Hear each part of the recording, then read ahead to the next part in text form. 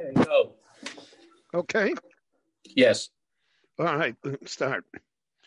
Good evening, everyone. Good day, everyone.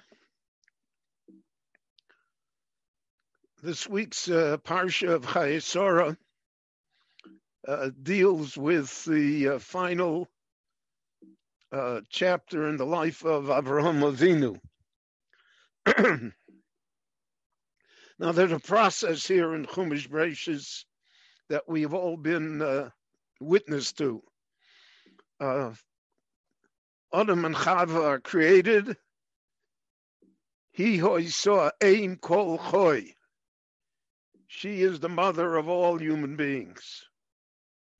So there's a general classification called humanity. Kol Choy. It includes everyone. Then, as the Mishnah in Avos points out, there are 10 generations from Adam till Noach.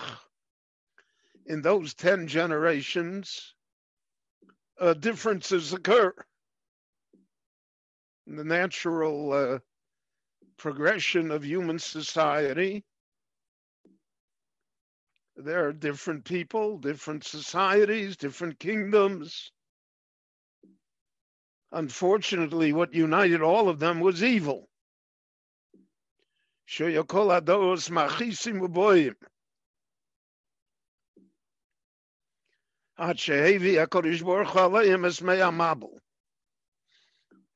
second progression is Noach. The Ein Kol Choy, the experiment, so to speak, with all of humanity didn't work. That all of humanity should be entrusted, so to speak, with the task of godliness in the world. So that's left for the Messianic era. That's left for Hashem lemelech hakol haaretz bayom hahu yeh Hashem echad u'shmo echad. That's left for a time that we have not witnessed yet. That all of humanity should be able to worship God and live a godly life. These are prayers that we say on Rosh Hashanah.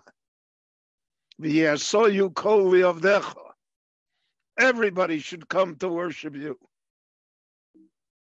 In the farthest islands in the world, the most primitive natives, the most sophisticated professors, everyone should come.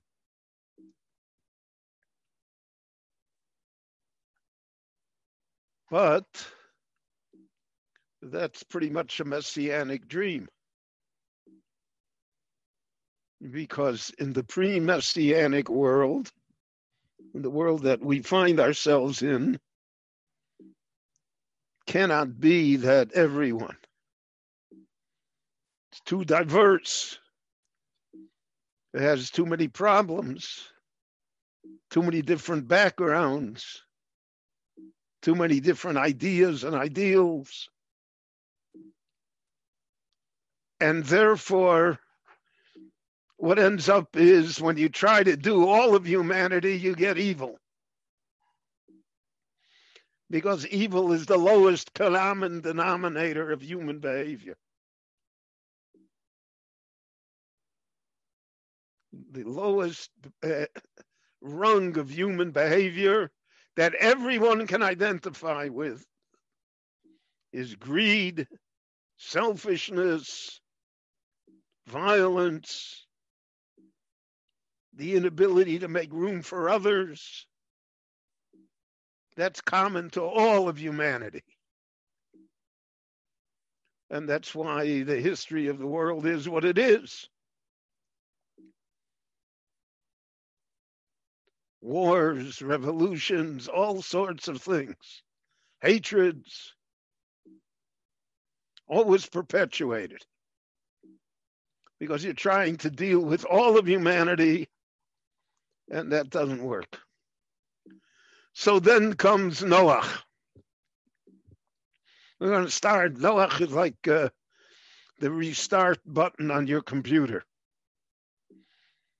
You put everything off, you turn everything off, can't get it to work right. We're going to start again. Now, Noach is not all of humanity. He has 3 sons, Shem, Chom, and Yafes. These are different, not only different races, but these are completely different societies, different goals, different views of the world. So it's refined down. We're not going to deal anymore with everybody. So Yefes, Yaft Elokim liyefes v'yishkon ba'alei shem. Yefes has his place in the world. Chom has his place in the world, even though he committed terrible sin against his father. But one that we want to concentrate on is Shem. Shem becomes a Rosh Yeshiva, so to speak. The famous idea of the Yeshiva Shem V'Ever. So Shem undertakes to be the representative of godliness in the world. That's what he sees his task to be. He doesn't see his task to unify the whole world. It says, if he wants to come and live with Shem, good. But Shem is not going to be able to change Yefes unless he wants to be changed.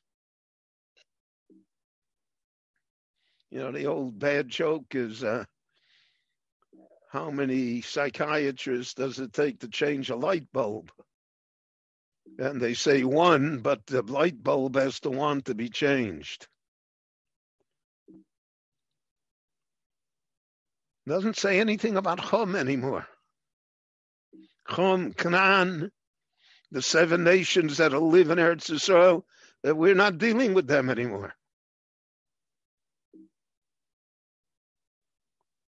So it winnows down the progression. Noach to Shem. And again, the Mishnah says, Sara does Noach var Avraham. And they also missed the boat. There were individuals like Shem, like Aver, like Melchizedek, who is Shem. There are individuals now. Just as Noach was an individual. But generally speaking, this doesn't work either. The division into the 3 categories of Shem, Chum, and Yafes. So Chum and Yafes, to a certain extent, also sink to the lowest common denominator. And the lowest common denominator of humanity is being inhuman. And then it says, Ad shebo Avram Avinu v'not al schar kulam. But now comes Avram Avinu. And here the Torah emphasizes what is Avram Avinu. Ki yadati v'asher yitzave es bonov es beiso acharov. I know that he will be able to create a people. He will be able to see to it that his descendants will observe the Derech Hashem, will remain godly, will not succumb to all of the pressures that the world brings upon us. And therefore, it is the uniqueness of Avraham that he is able to establish something, excuse me, something permanent, eternal, Zbeso Acharov, forever, to serve the Ribono Shel Olam. Now, the Ribono Shel Olam changes the name of Avron to Avraham. Why? Av Hamon Goyim Nesaticha. I have made you the father of many nations. So the greatness of Avraham Avinu, and which is the charge of the Jewish people throughout our existence, is to be unique and alone and separate and different, and yet influence the whole world. Be the major driving force of civilization, of morality, of the better part of us, of what Abraham Lincoln called our better angels.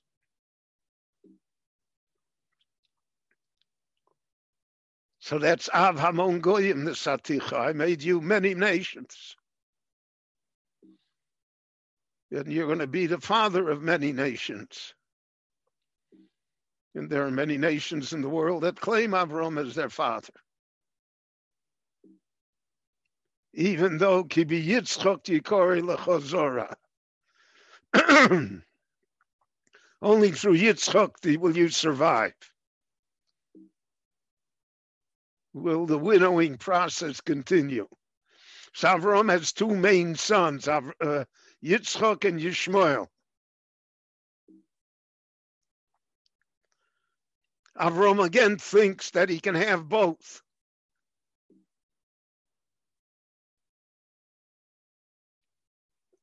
But Sara realizes that he cannot have both. That a choice has to be made. It's, so to speak, triage. And therefore she says, Goreishes Oma Sos Vespeno Kilo Yirashim B'ni Yitzchok. And it says, Vayera Avrom Malodos B'no. Avrom he's saddened. He's depressed because of this. Because he thought he could have Yishmael too. And the end is that he hears from heaven that Sara is correct. Kol asher tomar elecha, Sara shma b'kola. And therefore he has to abandon the idea that he can have Yishmael also. The Ribono Shel Olam says, "V'gam liYishmael shmaticha." I'll take care of Yishmael. He'll be a great and mighty nation. He will exist. But he is not the vehicle for holiness and piety and godliness in the world. That is not his task. That's not what he's here for. And that's why it says the Torah describes him, V'rovek hashos. He's a great archer. He's a great athlete. He builds a physical world. He becomes numerous and conquers, and you see the whole Middle East. But he is not the ambassador, Kaviyachal, of the Ribono Shel Olam in the world. That remained with Yitzchak. Now we read at the end of today's Parsha, Avram had numerous other children as well. The Bnei HaPilagshim. There were women, concubines, however we'll understand it, that Avram fathered children from them. In his lifetime, there's a discussion in the Meforshim, when did he have these children? Most of the Meforshim seem to think that he had them after Yitzchak was born, and really after the time that Sara died, because he lived to 175, and when Sara died, he was 137. So almost another 40 years. That's when the Bnei Apelagshim were born. There are others that ascribe it to earlier times, but in any event, there's a group of these people that are the children of Avraham. Just like Ishmael is the child of Avraham. We know nothing about them. The Torah gives us names, but to us the names are almost meaningless because we don't know anything about them. And Avram sends them away. And he gives them matanot, it says. He gives them gifts. He doesn't send them away empty-handed. He gives them gifts. So the simple explanation, if we look at the Pasuk, we would say he gave them money. He gave them goods. He gave them the ability to make it in life. He gave them an education. He gave them gifts. Vayishalchei me'al Yitzchak beno, and he sent them away from Yitzchak. That there should be a clear delineation between them and between Yitzchak, who is his true heir. Now Rashi says here, a famous Rashi, what were the gifts that he gave? So Rashi says, Shem Tuma Mosar Lahem. He gave them an unclean name. What does that mean? What is Shem Tuma? And there's literally a literature written about it. What is the Torah trying to tell us here? What is Rashi rather trying to tell us here? And that's a medrash that Rashi is quoting. That he gave them Shem Tuma. So there are a few insights here that I want to share with you, because that, I think, helps explain in a minimal way certain of the events and ideas that exist in the world today, in our societies, and the struggles that we face. One interpretation of Shem Tuma is that he taught them monotheism. He taught them there's one God. He taught them the faith of one God. Tuma, but it became defiled by them. They couldn't grasp it in its entirety, in its uniqueness, in its simplicity. So one became three, etc., etc. But that's the idea of Shem Tuma, that he gave them the name of God, and they defiled it. It ended up being not what it was supposed to be. And that throughout history, we're witness to that over and over again.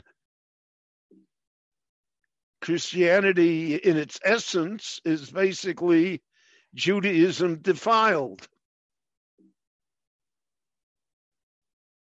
made unclean, stripped of its uniqueness, overlaid with idolatrous customs and ideas.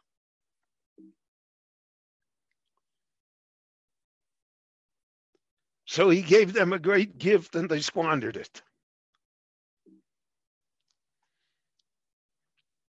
And because of that, we see that slowly but surely, the gift has little value anymore in the world. It's not appreciated. It's not followed.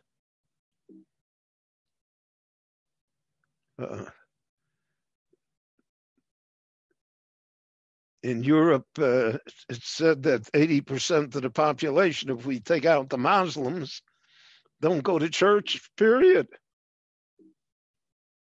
Europe, which is the heartland of Christianity. And the United States is getting there too.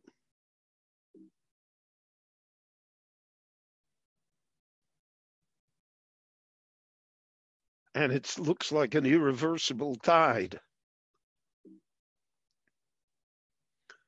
So that's one idea of Shem Tuma.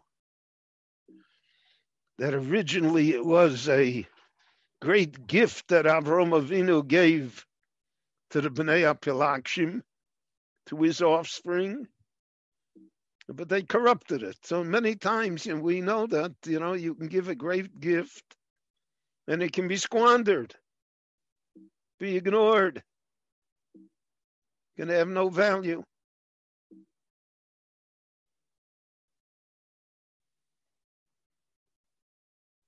When I was a rabbi in Miami Beach, so people, I guess when they emptied their apartments, used to bring their Hebrew books and deposit them on the doorstep of the shul. And I was always interested in books. So most of the time it was Sidurim and Machzorim, Chumoshim, that people didn't even want that sentimental value of having their mother's or father's prayer book with them. They got rid of it. But once in a while, there was a treasure there. I found a first edition of the responsa of the Chacham Tzvi, of Tzvi Ashkenazi, published in 1712 in Amsterdam, an original mint copy. Somebody threw it out. He didn't know that he even had it. He didn't know what it was. Some book in Hebrew, so what does he care? That's squandering what you have, not appreciating what you have. And that is a terribly sad,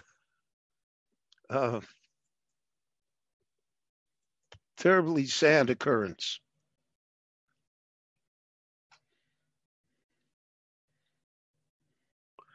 The second interpretation of Shem Tuma is that he gave them what we call superstitions, kishuf.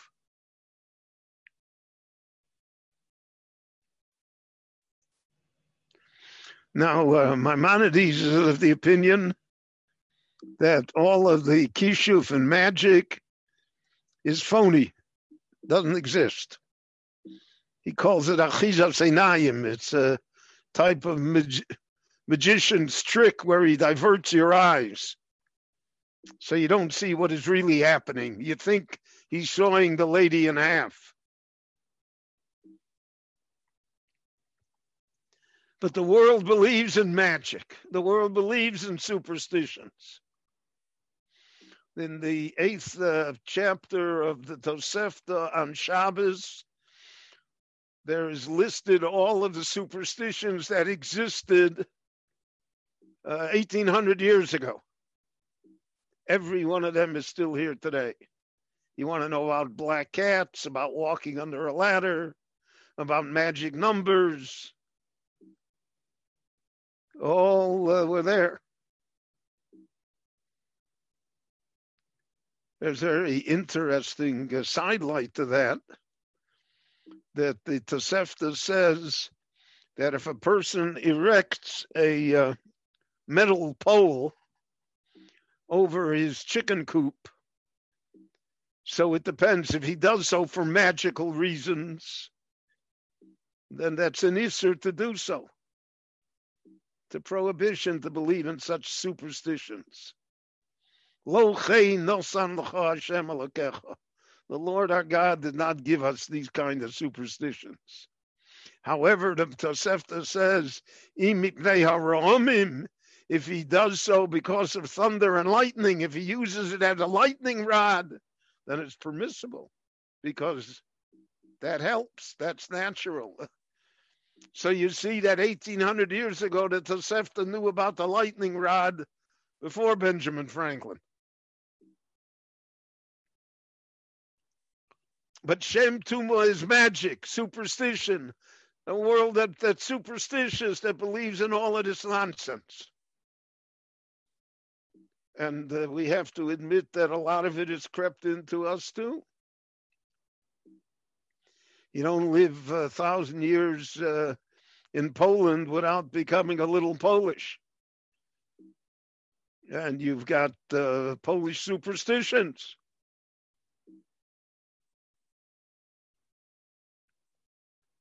But that's not the worship of God.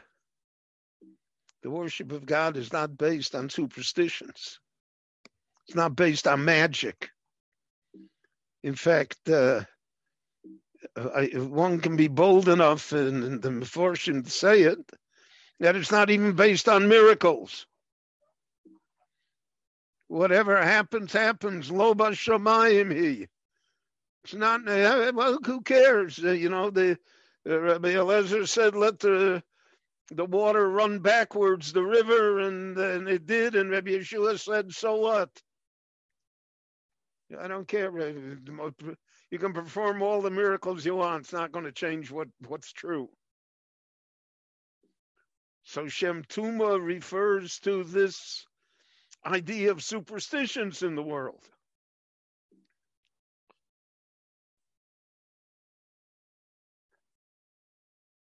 And that's a diversion from truth.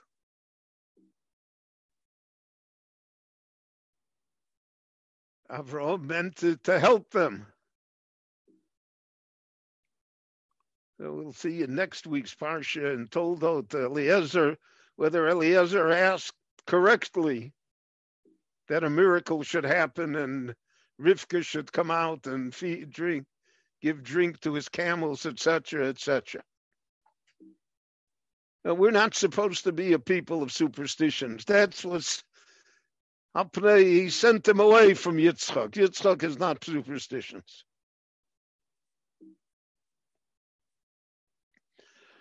The third interpretation, which perhaps is the most optimistic of them, is Shem Tuma Masar Lahem. He warned them about Tuma. He warned them what kind of a world this could be. And because he warned them, they had a chance to prevent it. But they didn't. And by not doing so, again, they squandered the opportunity that was given to them.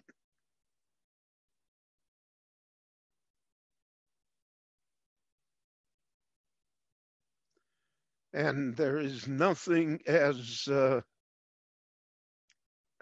frustrating as squandering opportunities, not allowing them to come to fruition. A missed chance for greatness. So he gave them something and it ended up nothing. And he warned them against it. Shem Tuma Masar Lahem. He warned them that there's a thing in the world called Shem Tuma. There are a lot of negative things in the world. Stay away from them. Be positive. Do good things. And they squandered it. And they became the Bnei Apilakshim. And Yitzchak, who had the one opportunity that he knew of, he followed through. And through him, the Jewish people were built. Ki biyitzchok yikor lechozora. So that's the progression from original man, from Adam and Chava, from Ein Kol Chai, to Noach, who's a tzaddik, but his three children, Shem, Chom, and Yafes, already are different.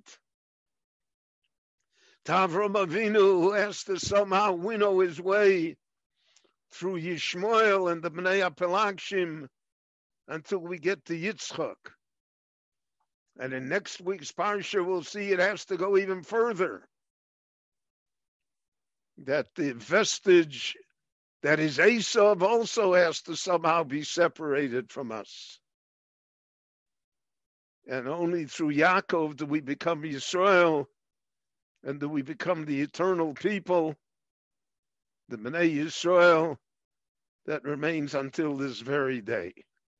So I want to thank you all for listening. Have a great Shabbat. Stay well. And we'll hear good news from each other. Kol Tuv Selah.